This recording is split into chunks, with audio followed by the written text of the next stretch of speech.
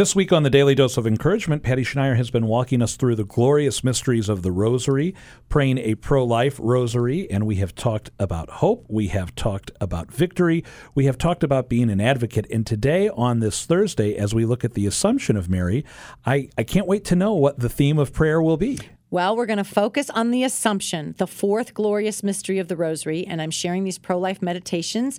Again, there are a million ways to pray the Rosary, but sometimes we just want to spend that whole time in prayer. Again, we need to be praying for the unborn, for the elderly, for all those who are on the margins of society. So here we have the Assumption, and here is the meditation. The Blessed Virgin Mary was taken body and soul into heaven because she is the Mother of God. Mother and child are united. The Assumption reminds us that they belong together.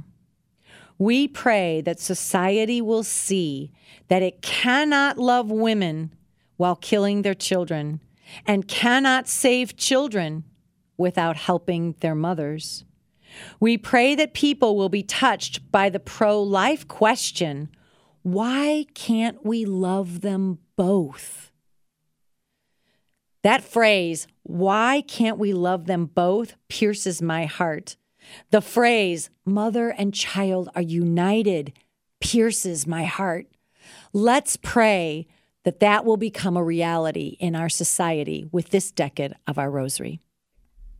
If we're going to work for the children, we have to work for the mothers, and if we're going to work for the mothers, we have to work for the children. Patty, this is a wonderful reflection for us as we reflect upon the Assumption of Mary on today's Daily Dose of Encouragement.